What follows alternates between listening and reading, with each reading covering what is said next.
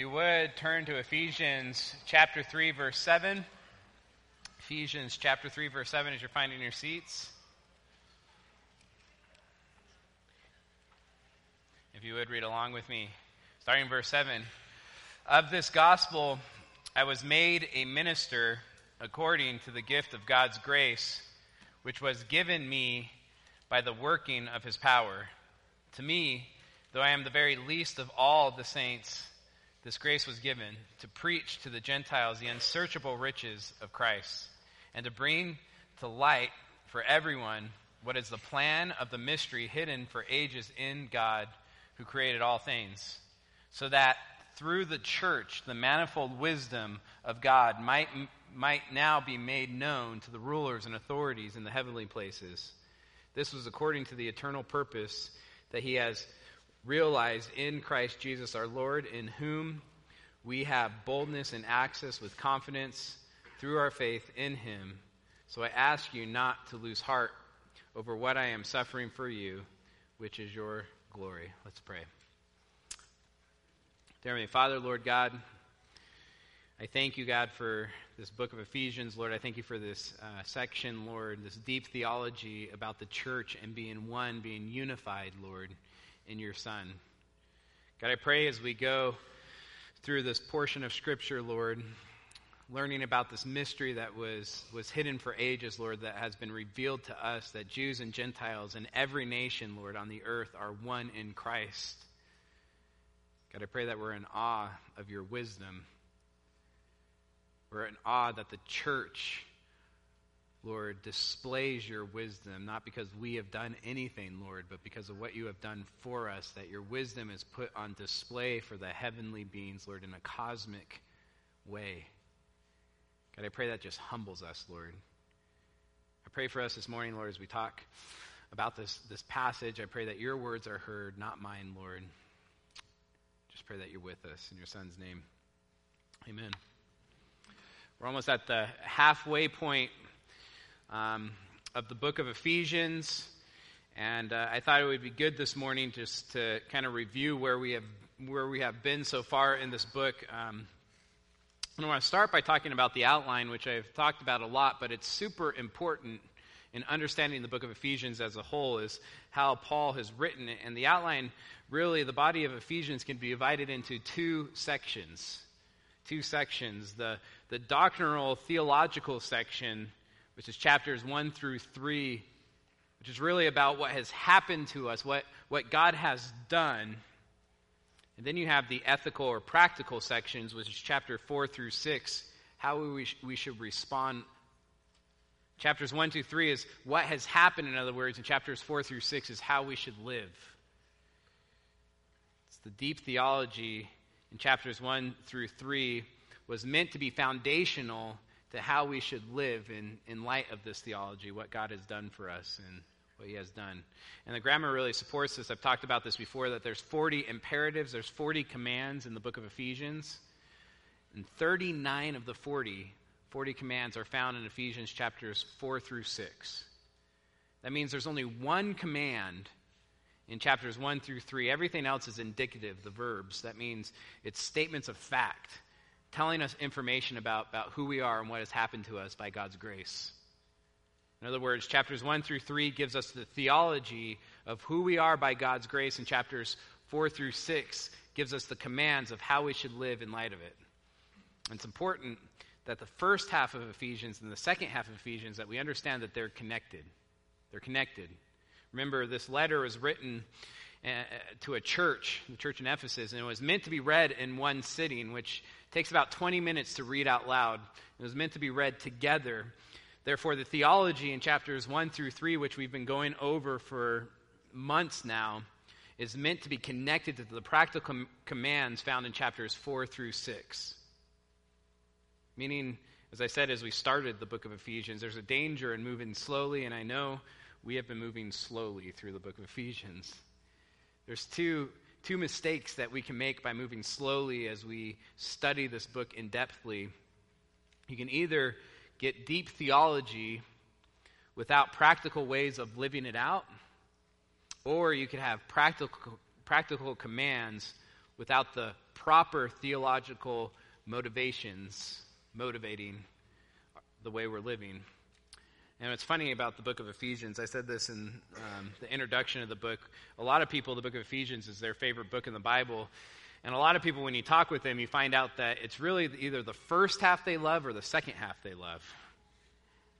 Verses 1 through 3 because they love abstract, deep theology, or chapters 4 through 6 because they like practical ways of living out. And we need to remember that those things are supposed to be together. They're supposed to be connected. And that's why I've been saying the theme of Ephesians, and I just made this up, the theme of Ephesians is the depth of God's grace lived out in love. The deep truths of God's grace, chapters 1 through 3, lived out in love, chapter 4 through 6. And just so you know, I'm really excited that we have this week, and I think next week we'll be done with the first half of Ephesians, chapters 1 through 3, and we'll be starting to get to chapters 4 through 6. And just so you know, I'm typically the deep theology lover, so the first half of the book of Ephesians is my favorite, and I have grown to really love the second half as I have tried to live out what this means in my life. But what I'm excited about as we get into the second half of Ephesians is actually the application that the biblical application that we're going to find in there, especially for our small groups. If you're a part of a small group, I think this is going to be great because it's keeping each other accountable to what God has called us to do and how God has called us to live. And so we've been going over this deep theology in small groups. Now we're going to be diving into keeping each other accountable and how we should live it out. And so I'm excited as we start chapter 4 in 2 weeks. But we've been in chapters 1 through 3 for months now in this deep theology of God's grace. And I'd like to just real quickly just go over a review of the first 2 chapters of Ephesians. So if you would, turn to Ephesians chapter 1, verse 1. We're going to just kind of follow the headings, which, again, aren't inspired, but I think help us outline the book and help us keep track of Paul's thought as he's going through the first part of the book of Ephesians. And just real quickly, if you look, Ephesians chapter 1, verses 1 through 2 is an introduction. It's a typical Pauline introduction to a letter that he's writing to the church. Right after that, verses 3 through 14, chapter 1, verses 3 through 14 is this amazing doxology that we've spent a lot of time in, this praising God, praising the members of the Trinity for their different works in redemption. Past, present, future, Father, Son, Holy Spirit. Praising God for his salvation and grace that he's poured out on his people. And then you get to Ephesians 1, 15 through 23, and it's actually a prayer that Paul has written out. A prayer that Paul is probably praying over and over to the church. And what's interesting about this prayer is, honestly, I believe if Paul was alive today and he had a relationship with us, Country Oaks, this is probably what he would be praying for us. He writes this prayer out, and he tells the church that he prays nonstop, continuously, that they would know. They would have knowledge. They would know how rich they truly are in Christ. And after that prayer, we get to really the body. Before Ephesians chapter 2, chapter 1 is really kind of an introduction. Right? You have Paul introducing himself, and then he just bursts out in this praise and doxology of the Trinity, and then he writes out this prayer, and then you get to Ephesians 2, verse 1, and it starts the body, and it's one of the clearest passages in all of Scripture, verses 1 through 10, chapter 2, 1 through 10, on salvation. He writes out who we were before God acted in our life, what God did in acting in our life, and what that means for us. And that really is foundational to Ephesians 2, 11 through 22, which I really believe is the heart of the book. Ephesians 2, 11 through 22 is all about the Jews and Gentiles being one body, that the church is one body. It's one body. It's what Paul was praying, that they would understand how rich they are in Christ and how they are one. Now we are in chapter 3, and I just want you to look at chapter 3, verse 1. It's a verse that we spent a lot of time on, and it says, "For this reason, I, Paul, a prisoner of Christ Jesus, on behalf of you Gentiles," and he keeps going. What's interesting about verse 1, and I haven't pointed this out yet, is that there's no verb. He just says this, "For this reason, I, Paul, a prisoner," and he just keeps going, and you don't see a verb in verse 2. It's really an incomplete sentence. It's the incomplete thought, inspired by God, of course. He doesn't finish his thought really until verse 14. Look at verse 14. He repeats himself. For this reason, I bow my knee before the Father. In other words, in Ephesians 3, verse 1, he's about to write out another prayer. Because Ephesians 3:14, he writes out a prayer. But in Ephesians 3, verse 1, he's about to write out the prayer. He's about to say, for this reason, I bow my knees, I pray before God. But before he does that, he gets sidetracked.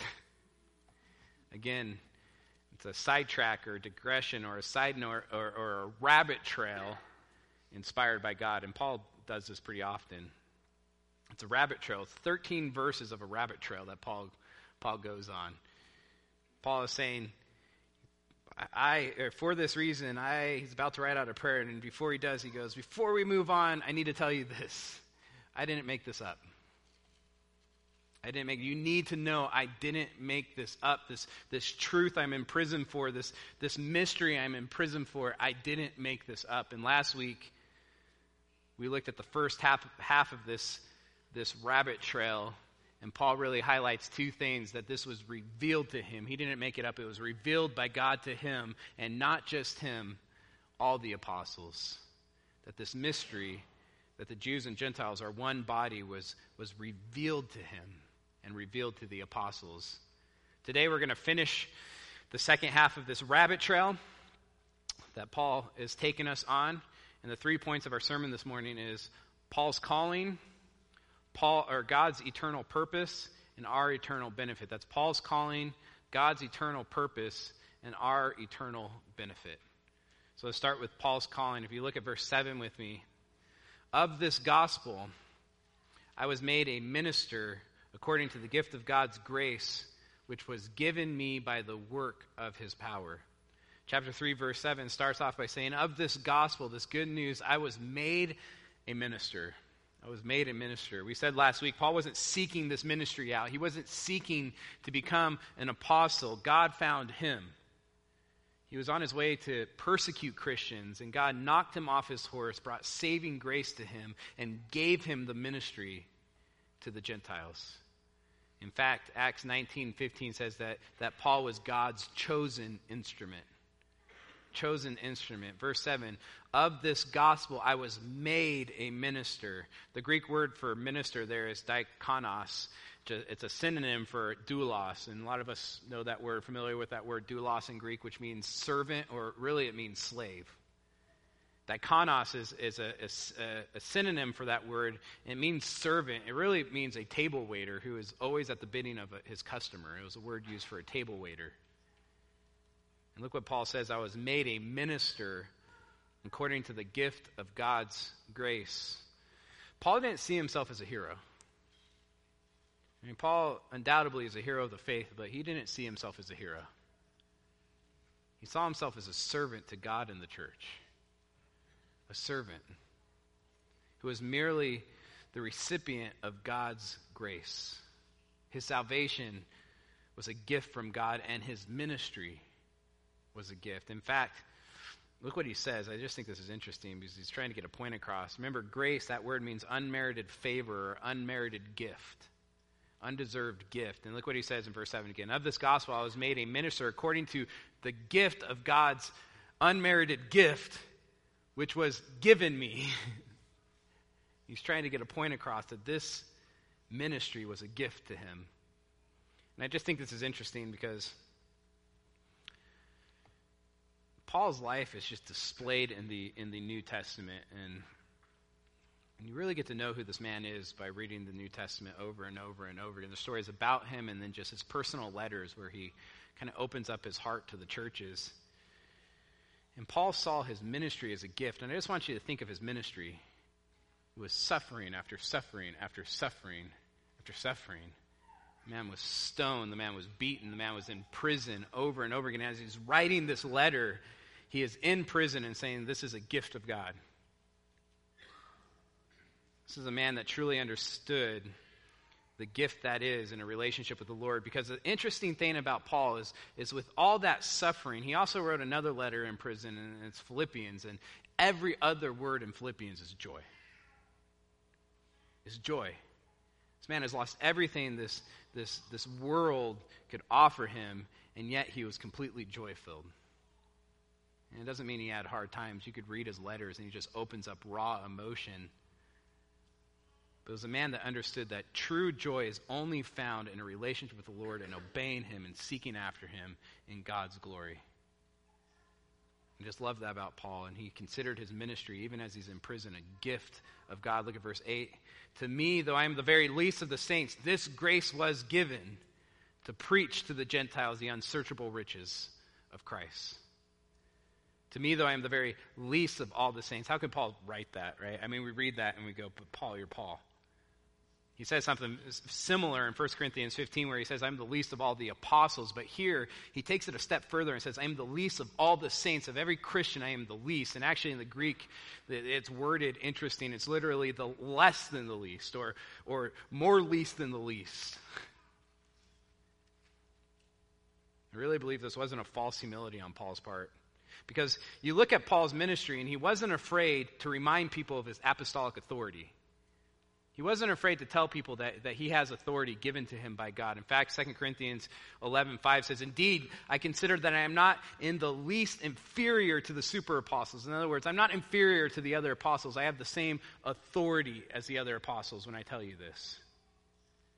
It's very clear he knew that his writing had the authority of God behind it. He wasn't afraid to appeal to that authority. He even told people to be imitators of him.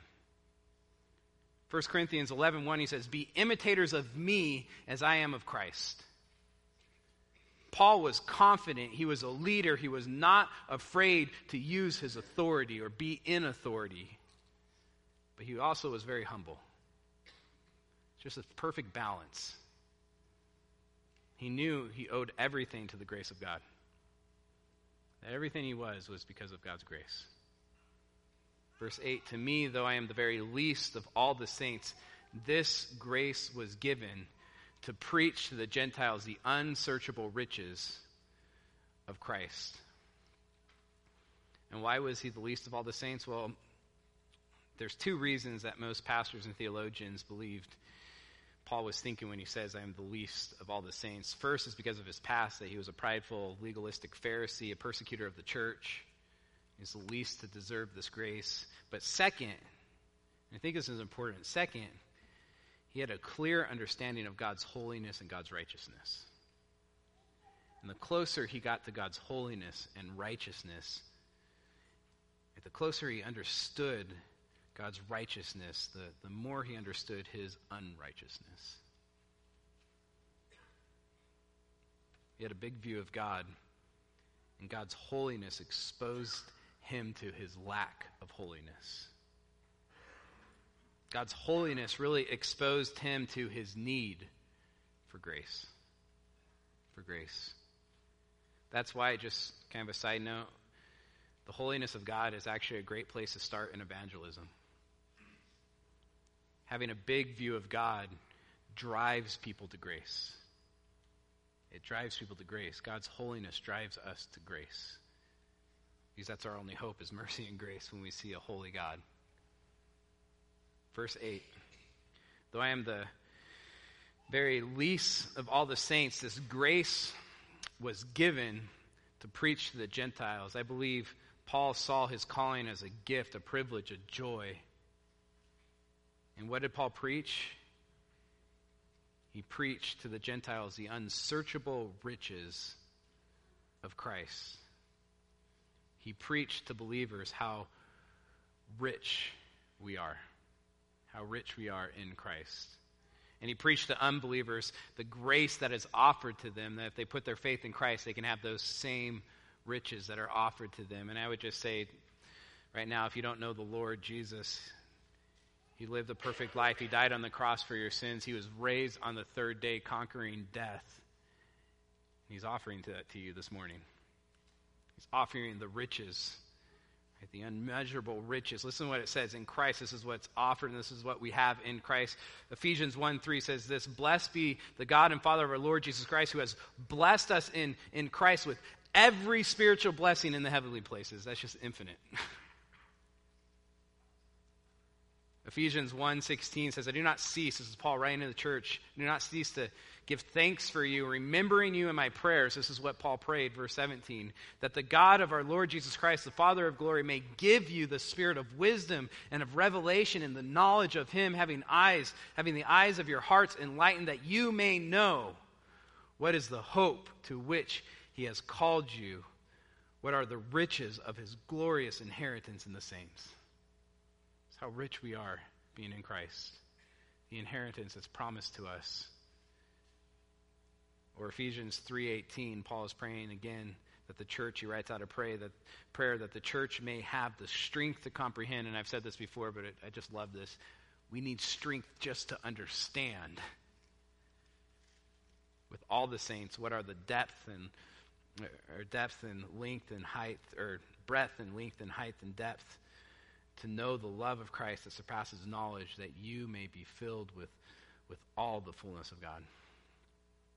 Paul preached and prayed that believers would understand how rich they are, how blessed we are in Christ. And I've said this as we went through Ephesians 1, if we truly understood how rich we are, we'd just live differently. We'd live differently. We'd live like Paul. What are you going to do? What are you going to take away from me? I'm rich. Right? To live is Christ, to die is gain. There's nothing you can do to me. So Paul preached the riches we have in Christ, and look at verse 9, and to bring to light for everyone what is the plan of the mystery hidden for ages in God, who created all things. One of Paul's callings, I think this is just interesting, and he equates this with, he doesn't equate it, but he puts it with preaching the riches of Christ. That one of Paul's callings is that to reveal the mystery that's been hidden for ages. It was his calling to bring to light for everyone what is the plan of this mystery. And we've been talking about this mystery, that Jews and Gentiles are one body, that Christians from every nation are one body, that the church is the body of Christ. It tells us in verse 6, this is the mystery. It's clear. This mystery is that the Gentiles are fellow heirs, members of the same bodies, and partakers of the promise in Christ Jesus through the gospel, that Jews and Gentiles are one body, that the church is one body. Paul prayed that we would know that it's true. Right? That's the truth. We are one body, but he prayed and he preached that we would understand that we truly are one body no matter how we act. And he prayed that we would act in light of that. And it gets us to our second point. That's Paul's calling. The second point of the sermon this morning is God's eternal purpose. God's eternal purpose. Look at verse 10.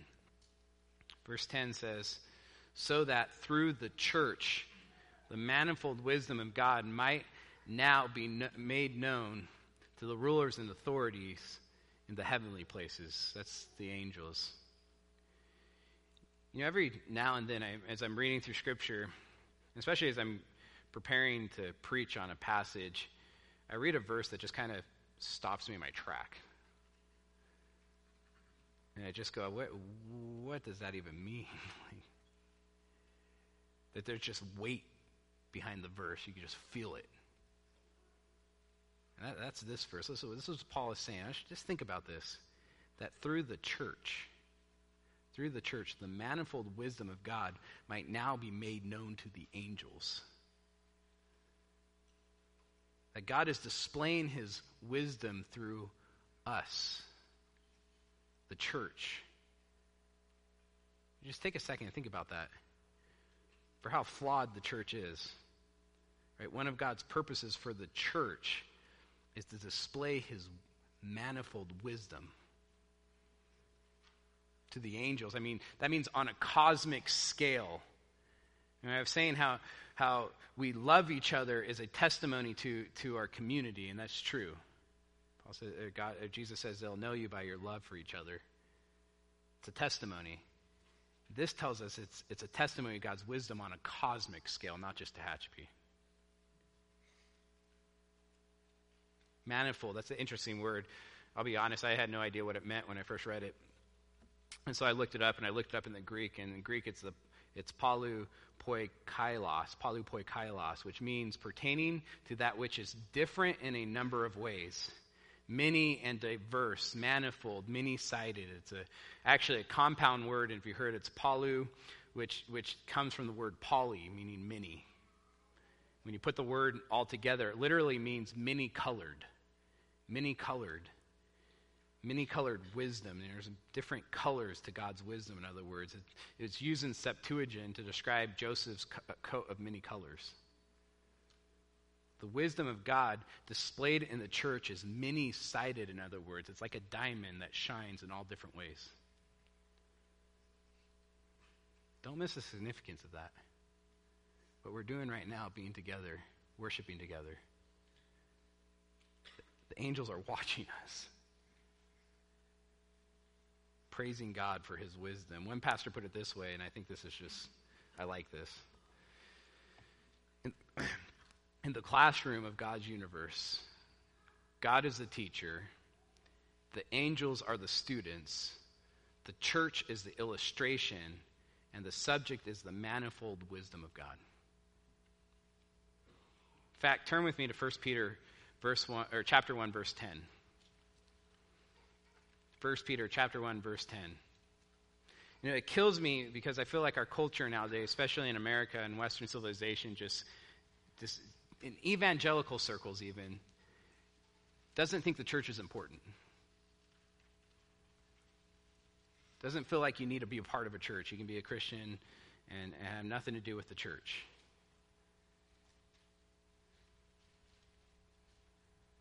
And then you get to this passage, this verse that says that the church displays God's manifold wisdom to the angels.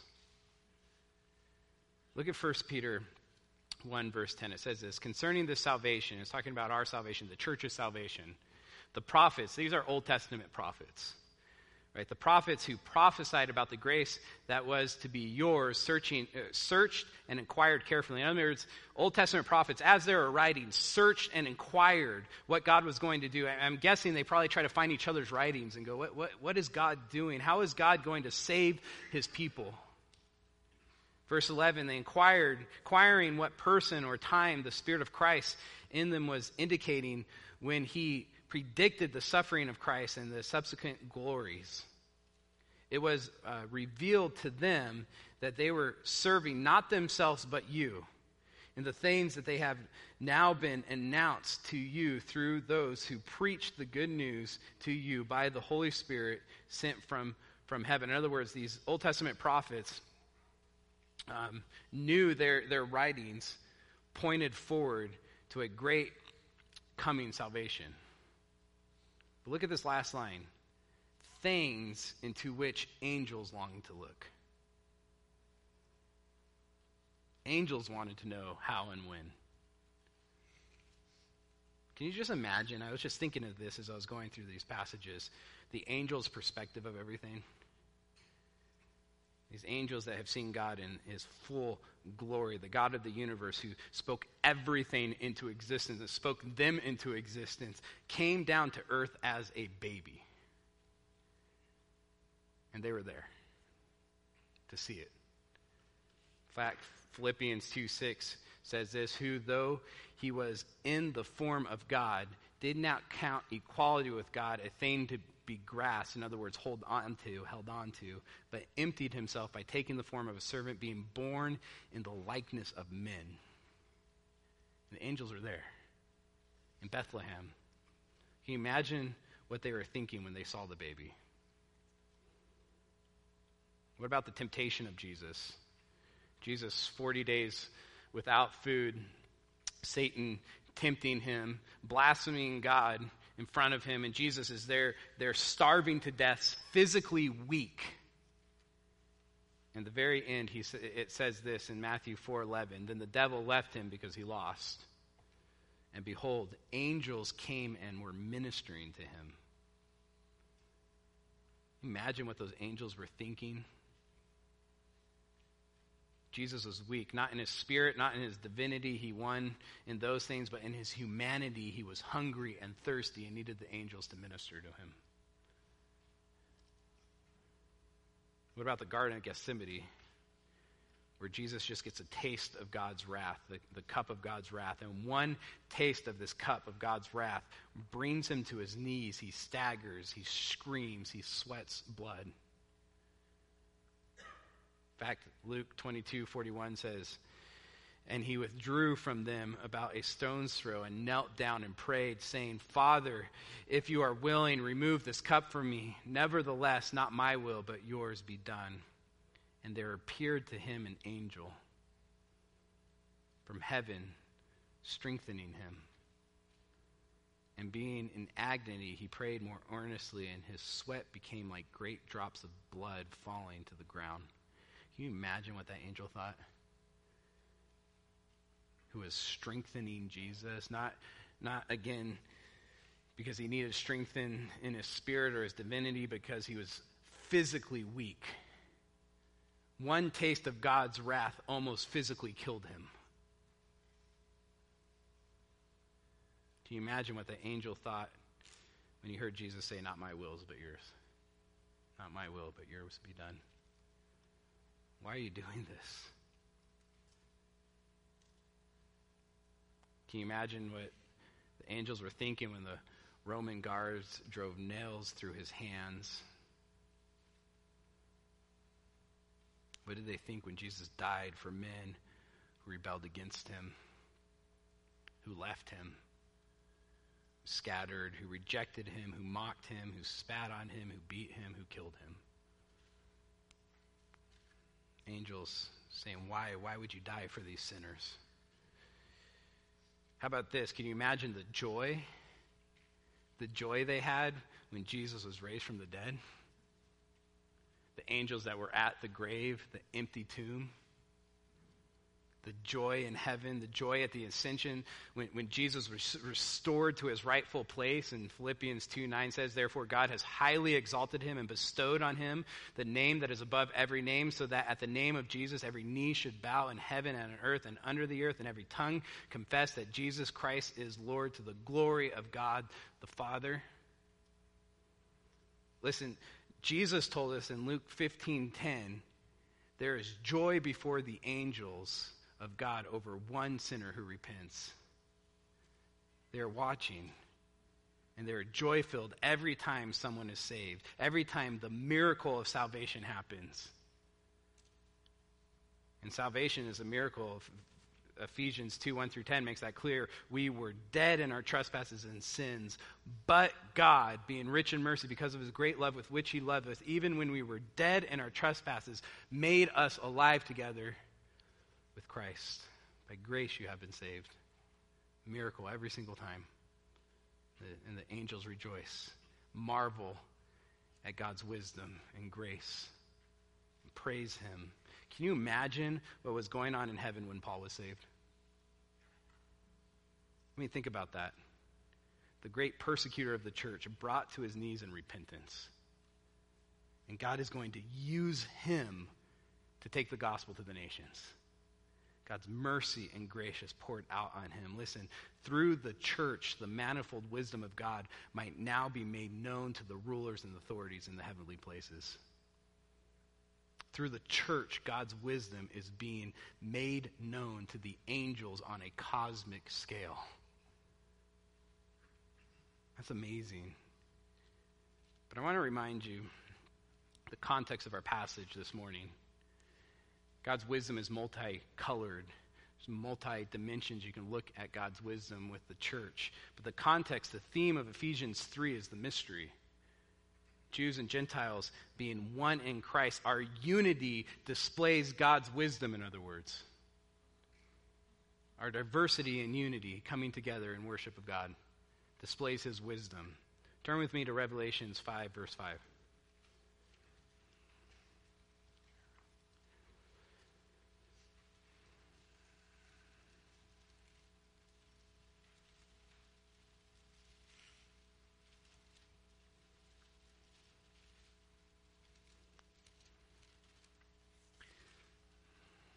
Revelations 5, verse 5 says, "And one of the elders said to me, 'Weep no more. Behold, the Lion of the tribe of Judah, the root of David, has conquered, so that he can open the scroll and its 7 seals. And between the throne and the 4 living creatures, I'm going to stop right there. The 4 living creatures, these creatures are the cherubim. These are angels. And don't think white, fluffy, feather, nice angels. These are massive, scary-looking angels. They're frequently talked about in the Old Testament. Ezekiel, there's this long description of these angels, and to be honest, they sound terrifying. These massive angels, powerful angels, they're typically connected to God's presence, power, and holiness. These amazing angels, and between the throne and the 4 living creatures, there's these angels, and among them the elders, I saw a lamb standing, as though it had been slain, 7 horns and with 7 eyes, which are the 7 spirits of God sent out into all the earth. And he went and he took the scroll from the right hand of him who was seated on the throne. And when he had taken the scroll, the 4 living creatures, these massive angels, and the 24 elders all fell down before the Lamb, each holding a harp and a golden bowl full of incense, which are the prayers of the saints. And they sang a new song, saying, this is what the angels sing: worthy are you to take the scroll and to open its seals, for you were slain, and by your blood you ransomed people for God from every tribe, language, people, nation, and you have made them a kingdom, one, and priests to our God, and they shall reign on the earth. These angels worshiping Jesus for his work of redemption, redeeming people from every tribe, language, people, and nation, and making them into one kingdom, one body, unifying them. Look at verse 11, because it keeps going. Then I looked, and I heard around the throne and the living creatures and the elders the voice of many angels, numbering myriads and myriads and thousands of thousands, saying with a loud voice, worthy is the Lamb who was slain to receive power and wealth and wisdom and might and honor and glory and blessing. And I heard every creature in heaven and on earth and under the earth and in the sea and all that is in them, saying, to him who sits on the throne and to the Lamb be blessing and honor and glory and might forever and ever. And the 4 living creatures said, Amen. And the elders fell down and worshipped. God's eternal purpose, his glory, that he would be glorified. He will be worshipped forever and ever and ever for his work of reconciliation, reconciling man and God, and reconciling man and man into one body. Now look back at Ephesians 3, verse 10.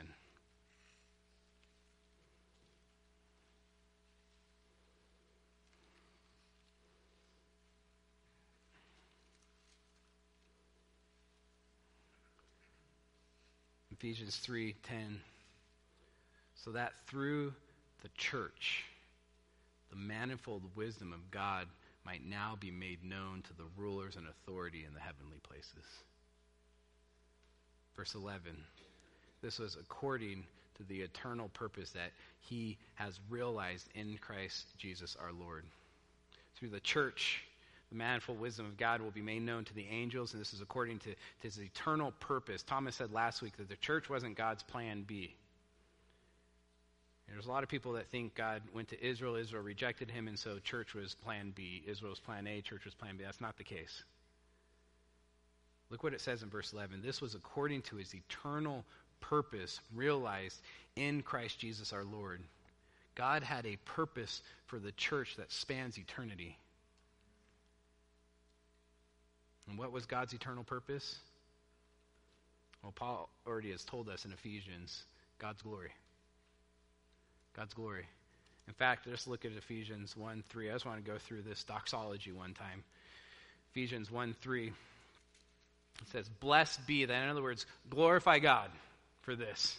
That's the theme of this whole doxology. It's a praising God, glorifying God. Blessed be the God and Father of our Lord Jesus Christ, who has blessed us in Christ with every spiritual blessing in the heavenly places, even as he chose us in him before the foundations of the world, that we should be holy and blameless before him. In love, he predestined us for adoption to himself as sons through Jesus Christ, according to the purpose of his will. Verse 6, to the praise of his glorious grace. It's all to the praise of his glory, with which he has blessed us in the beloved.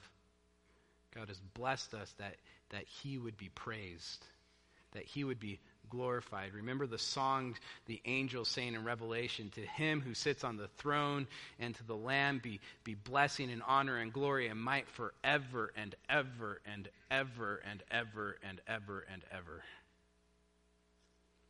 Look at verse 7. In him we have redemption through his blood, the forgiveness of our trespasses according to the riches of his grace, which he lavished upon us in all wisdom and insight, making known to us the mystery of his will according to his purpose, which he set forth in Christ as a plan for the fullness of time to unite all things in him, things in heaven and things on earth. In him we have obtained an inheritance, having been predestined according to the purpose of him who works all things according to the counsel of will, so that, this is why, so that we who were the first to hope in Christ might be to the praise of his glory. So that God would be glorified. Verse 13, in him you also, when you heard the word of truth, the gospel of your salvation, and believed in him, were sealed with the promised Holy Spirit, who is the guarantee of our inheritance until we acquire possession of it to the praise of his glory. And Paul's making a point. It's all about the glory of God. That's why we're here. That's why there is a church, that God would be glorified. In fact, look at Ephesians 2, verse 4. But God, being rich in mercy, because of the great love with which he loved us, even when we were dead in our trespasses, made us alive together with Christ. By grace you have been saved, and raised us up with him, and seated us with him in the heavenly places. In Christ Jesus we are rich. Why is God so gracious to us? Verse 7, so that in the coming ages, for eternity, he might show the immeasurable riches of his grace and kindness towards us in Christ Jesus, so that he would be glorified. For eternity. Listen, we are trophies of God's grace and mercy. We are trophies of God's grace and mercy for eternity. That's what he will be glorified and praised for. For by grace you have been saved. Verse 8, for by grace you have been saved through faith, and this is not of your own doing. Don't take his glory. Don't you dare take his glory. It is a gift of God, not a result of works, that no one may boast. He gets all the glory. For we are his workmanship. That word in Greek means masterpiece. It's like a master sculptor making a statue that it's a masterpiece, or a painter making a masterpiece painting that he's displayed so everyone can see. We are his masterpiece, created in Christ Jesus for good works, which God prepared beforehand that we should just walk in them. God's ultimate purpose in salvation, his ultimate purpose for the church is his glory. It's his glory. Listen, that should be our purpose too, right? One pastor put it this way: the church does not exist simply for the purpose of saving souls. Not for missions either. You know how much I love missions. It's not for saving souls, though that is a marvelous and important work, don't get me wrong. The supreme purpose of the church, as Paul makes explicit here, is to glorify God by manifesting his wisdom before the angels, who can then offer greater praise to God. The purpose of the universe is to give glory to God. Even now, the heavens declare the glory of God, and the sky proclaims his handiwork. Psalms 19:1. The church is not an end in itself, but a means to an end, and the end is glorifying God. The real drama of redemption can only be understood when we realize that the glory of God is the supreme goal of creation. Which leads us to our last point this morning, and that is our eternal benefit. Our eternal benefit. A lot of people struggle with this. If God's highest purpose is to glorify himself, doesn't that make him selfish? Doesn't that make him self-centered or egotistic somehow? Here is why this is not selfish in a negative sense. When God displays his glory, what is he displaying? Love, justice, mercy, grace, wisdom, faithfulness. These are all good things, right? It's because God is good. When God displays his glory, it's always to our benefit. It's always to our benefit because we find our greatest satisfaction and joy in God's glory. In fact, this is so true that it would be unloving by God to not make much of himself. If God hid his glory and said, hey, it's not all about me, that would be unloving because that's the thing we need more than anything else. That's what satisfies our soul. That's what we find joy in, is his glory. I just want to be clear on this. When God makes much of himself, we benefit. You know how I can prove this? What's the most glorious thing God did in Scripture? The cross. Who benefits from the cross? Jesus gets all the glory. We get salvation. Look at verse 11. This was according to the eternal purpose, which Paul has made clear as God's glory. This was according to the eternal purpose that he has realized in Christ Jesus our Lord. Now look at verse 12. In whom we have boldness and access with confidence through our faith in him. We benefit. Through our faith in him, we have access to God. And not just access, but bold, confident access. Because God displayed his glory in the cross, we benefit and have access to him for those that have put their faith in Jesus. You know, one of the most comforting things in life, and when I am a pastor and I'm with people that are struggling and suffering and they come to me and say, why did this happen? The most comforting things you will find in life is the character of God. That God is good. That God is loving. That God is faithful. He is there. That God is wise. He's wiser than us. We may not have a clue why he's doing what he's doing, but he knows more than we do. And when you add that to God being sovereign and all-powerful, you end up with a trustworthy God. A trustworthy God. And Paul puts his trust in him. Look at verse 13. So I ask you not to lose heart over what I am suffering for you, which is your glory, that's salvation.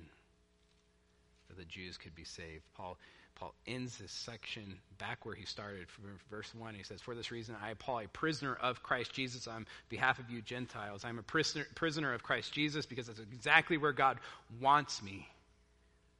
I'm a prisoner because of this mystery. And then in the last verse 13, he says, don't lose heart over what I am suffering for you. This is where God wants me. I trust him. And Paul is suffering for the church. Paul is suffering for the church. He said, I suffer for you, church of Ephesus. Paul had a love for the church. You know, it's funny, is there's the point in Scripture where Paul lists out all the things, all the sufferings that he's gone through. And he goes through I've been shipwrecked 12 times. I've been beaten, I don't know how many times. I've been stoned, which I don't know how you survive stoning. All these things that he's going through. And at the very end of that list, he says, and then there's the daily distress I have for the church because I love the church. I'm anxious for the church. A very imperfect church, by the way. If you're frustrated with the church, think of the church at Corinth that Paul loved. Talk about an imperfect church. he understood the importance of the church. Paul understood the importance of the church. Because through the church, the manifold wisdom of God might now be made known to the rulers and authorities in the heavenly places, to the angels, on a cosmic scale. Let me just end with this. This deep theology, there's application to it, don't get me wrong. But I just have one application point this morning. Make the church a priority. Make the church a priority. If this is not your home church, and I just want to talk with you, if this isn't your home church, you're not sure about Country Oaks, find a church and get involved. Make it a priority. It doesn't have to be our church. There's good churches in Tehachapi. Make the church a priority. If this is your church, get involved. Get involved. How? Well, we try to spell it out in the ways we think it's important to get involved, and that's through the worship, grow, serve. Worship, grow, serve. Worship should be a life of worship, but when we say worship in that worship, grow, serve, we're just talking about corporate worship. Coming together, what we're doing right now, worshiping through singing Scripture, worshiping through praying Scripture, worshiping through just hearing Scripture preached and read. We come together and worship as a body, unified in what God has called us to do, and unified in what Christ has done for us. Grow. There's many ways you can grow, but one of the best ways of growing, one of the means of grace that God's given us is each other. To get involved in a smaller, intimate group that we can keep each other accountable. An ABF or a growth group. If you're not involved in one of those, I encourage you to try to find a place where you can rub shoulders with other Christians that can love on you, that can be there for you, that can keep you accountable. And then serve. We need you. I hurt my arm last week. And it's just now kind of it's still not working well. And I'm just realizing how important my left arm is. Right? We're called a body because we're all different members of that body. And remember when Shaq injured his toe and couldn't play for months. And I was like, dude, it's just a toe. He needed that toe. Right? We need each other. We leaders of this church, I'll be the first to say that we're an imperfect church, right? We're not a perfect church at all. We're not perfect leaders. I am definitely not a perfect pastor. But we need you. We need each other. And that's how God's made it. That's his wisdom being displayed. I just want to end with a quote. I thought this was a challenging quote, to say the least.